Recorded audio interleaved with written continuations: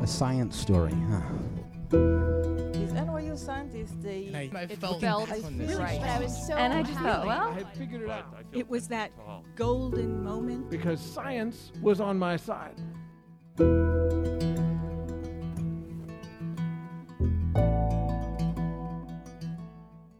Hey everyone, I'm Ben Lilly, and welcome to the Story Collider, where we bring you true stories of how science has affected people's lives. This week's story is from two people, at the same time. At our last event, we tried having a couple pairs telling their stories together, and it went quite well. So here are Kelly and Zach Weinersmith. The story was recorded in February 2013 at Drom in Manhattan. The theme of the event was Love and Science.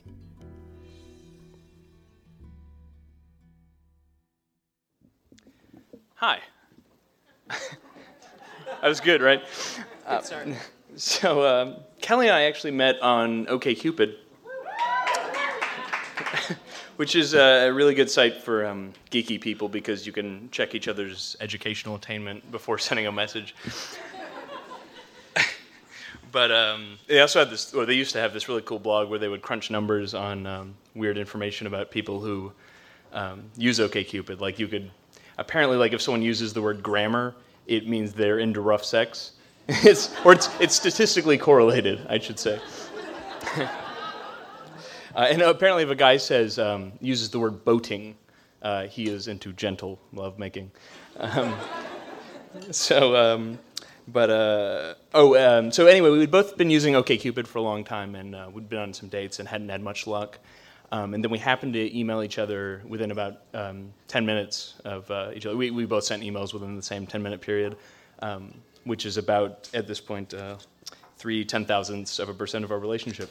So, very unlikely. So when you understand statistics, you don't get super excited about these coincidences.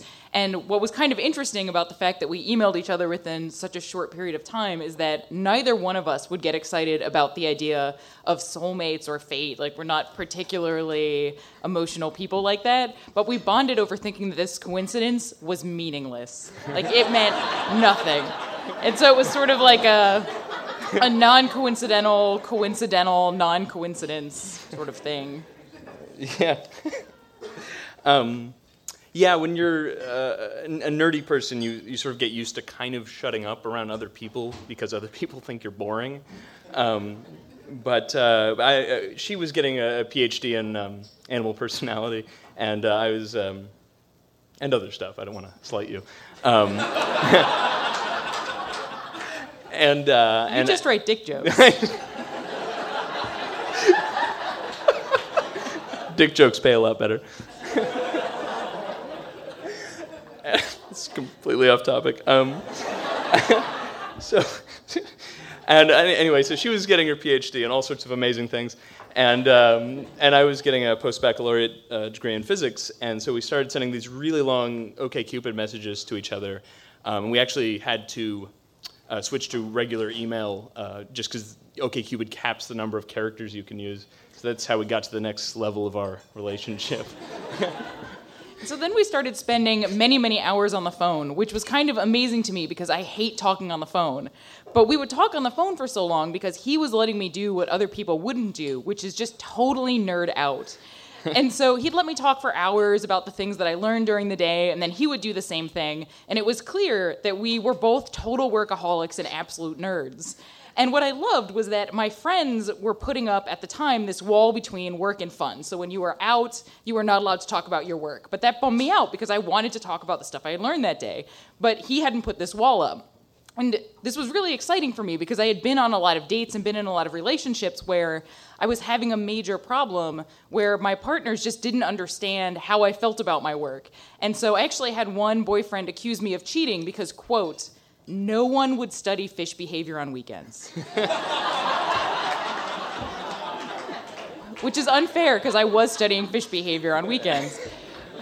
But we would spend all of this time talking about ideas and it was really great, but we both were kind of workaholics and were fueling that in one another based on these conversations. So we would get really excited when the other one would cancel a date because they had a lot of work to do. And that's hot. weird, but it was...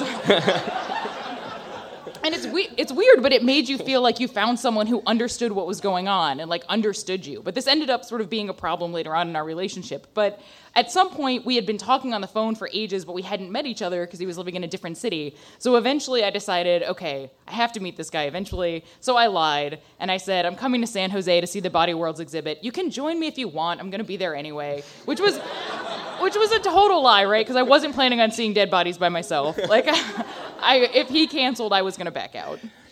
Yeah, and it ended up being really cool. If you don't know, it's one of these exhibits where they plasticize bodies and put them on display in artistic sort of ways. And for most people, going out for breakfast and then going to see a plasticized fetus is not an ideal first date. But when you're a total geek, it's just the interest of the science sort of dominates the feeling of disgust, and which might actually make a good litmus test for geeks if they can stomach it. That's quality mating material, baby. But so we ended up having these bi-weekly, fortnightly. I don't want to be ambiguous.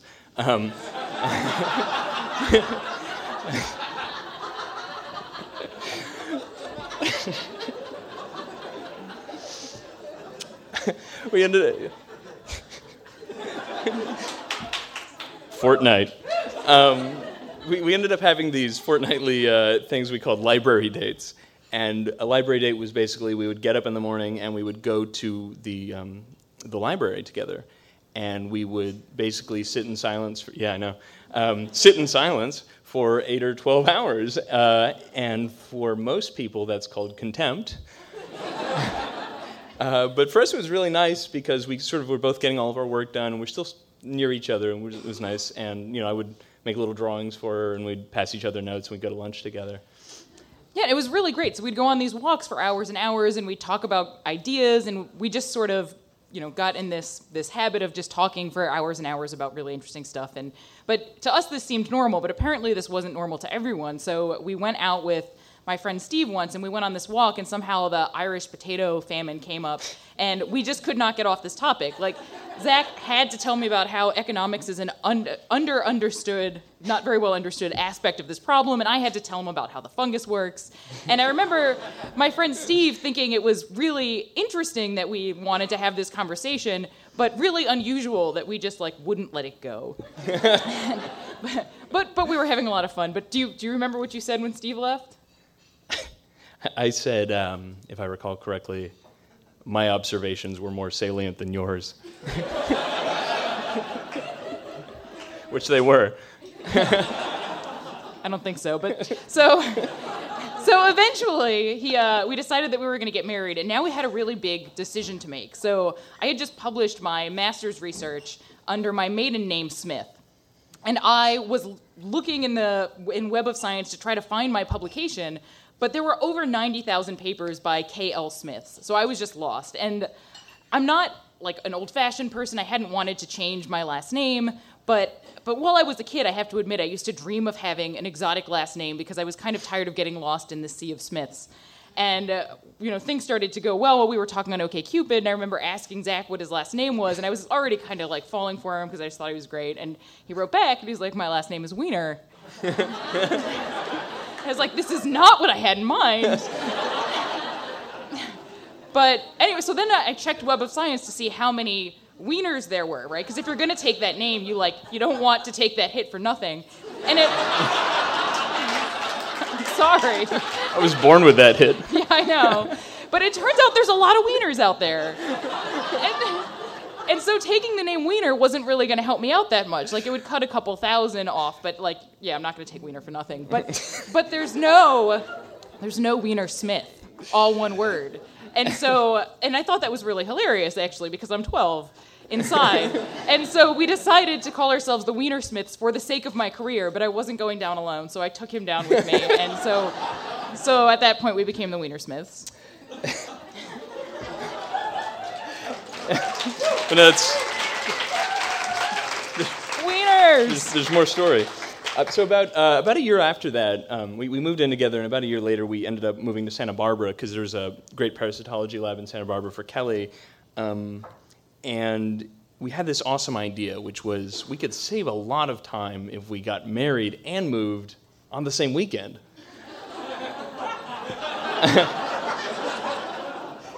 Which I guess in retrospect was technically true. But we ended up both getting strep throat that weekend. And it's sort of a blur at this point. But in about 3 days, we packed up our entire home, had strep throat, the most sick either of us ever been, and got married. And then we moved to Santa Barbara. And it was the beginning of this really stressful time in our relationship because I was working on a book, and I was writing these daily comic strips, and I was working for a sketch comedy group and a couple other things, and my career was really starting to take off, so I had all these people I wanted to say yes to. I wanted to say yes to everybody. And Kelly was working on her experiments just constantly, so we just almost didn't see each other anymore. Yeah, and stuff was going really well for me. I was saying yes to everyone also, and work was getting crazy, so it was getting to the point where I would wake up in the morning, he'd still be sleeping, I'd kiss him goodbye, I'd go to work, I'd come home, we'd have some ice cream together, and that was pretty great. But then I'd go to bed, and he would stay up for a couple more hours working. And so the great thing about OkCupid is it matched both of us up based on a lot of things, but probably also based on the way we feel about work and our drives and how we're both kind of workaholics. But if it had matched us up a little bit less well, then I think one of us would have been like, this is crazy, what are you doing? Stop! But we just kept going and working too hard. Yeah, but there was this sort of nice thing that happened, which was I think we got sort of more sentimental for each other because it's sort of a very profound thing to have to turn out the lights after your wife goes to bed and then have to go back to your office to write jokes for a few hours. So it sort of surprisingly, I think, made us feel more for each other, and so we started to try to make time for each other. We would take these long walks down to the beach. It was like 2 miles to the beach, but we would try to go as often as possible just together. And we started going to the pub. There was this Irish music restaurant we liked that we would go to on weekends. But around this time, we made another move, and we both started getting so stressed out that we were getting like physical health ailments from the stress. So he was starting to get crazy stomach pains, and I was getting shortness of breath driving into work because it was just unclear how I was going to finish the mountain of work that I had to do in the small number of hours in the day. And I think that part of why we managed to get in this situation is because we both loved about the other one how hard they worked. And so when they would work really hard, we'd be like, oh man, well, this person is awesome. And you could tell that your partner was excited about the stuff you were doing. And so we each had this drive to work really hard that was magnified by the way like we were looking at one another. And so it was getting kind of out of control. Yeah. So we just started to try to make more time. And I remember just a little while ago, I was with my friend Chasen in Los Angeles, and we were driving, and he said to me that day he'd used the phrase, the journey is more important than the destination, and he said it was the first time he'd ever said that, and I didn't scoff at him immediately. He was really excited about it, when you're a nerd, you define yourself by your work, you really do. And then when you get into this position where your work is killing you, you sort of face a really stark choice, which is, do you let the work just kill you and make your life terrible, or do you stop doing the work, and then what are you if you're defined by it? And so what we decided to do, we went through this change in our mentality about ourselves and our work, and I think it was nice because we had each other at the same time, so we were both going through the same sort of emotional changes in our lives at the same time, and we could sort of share that together. Yeah, and so we decided we'd start spending more time together and tried to go out more, and it was kind of amazing because it had been so long since we had gone out just to have fun that it was like, oh my gosh, I remember this guy.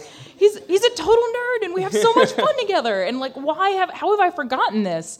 And I think that when you're a nerd, you spend so much time and energy trying to understand and learn what no one knows that you end up forgetting what everyone knows, which is that at the end of your life, when you're tallying up all the things you did, you're going to count the fun stuff too. Thanks.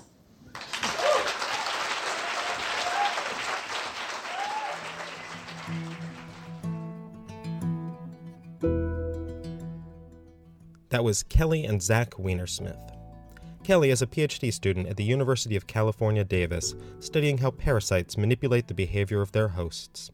When not zombifying fish, she co-hosts a podcast called The Weekly Weinersmith, about everything from biology to economics to 3D printing to astronomy. Zach is the creator of the comic strip Saturday Morning Breakfast cereal. He has a degree in literature and 3/8 of a degree in physics. He is currently running a Kickstarter for a book of science-themed comics called Science, Ruining Everything Since 1543. For more science stories, take a look at storycollider.org, where we have our magazine, archives of the podcast, and upcoming events. The Story Collider is produced by me, Brian Wecht, Aaron Barker, and Ari Daniel Shapiro. The podcast is produced by Rose Eveleth. Additional help from Brooke Williams, Lena Groger, and Justin D'Ambrosio. The theme music is by Ghost. Special thanks to Drom for hosting the show, and to OkCupid for making that happen. Thanks for listening.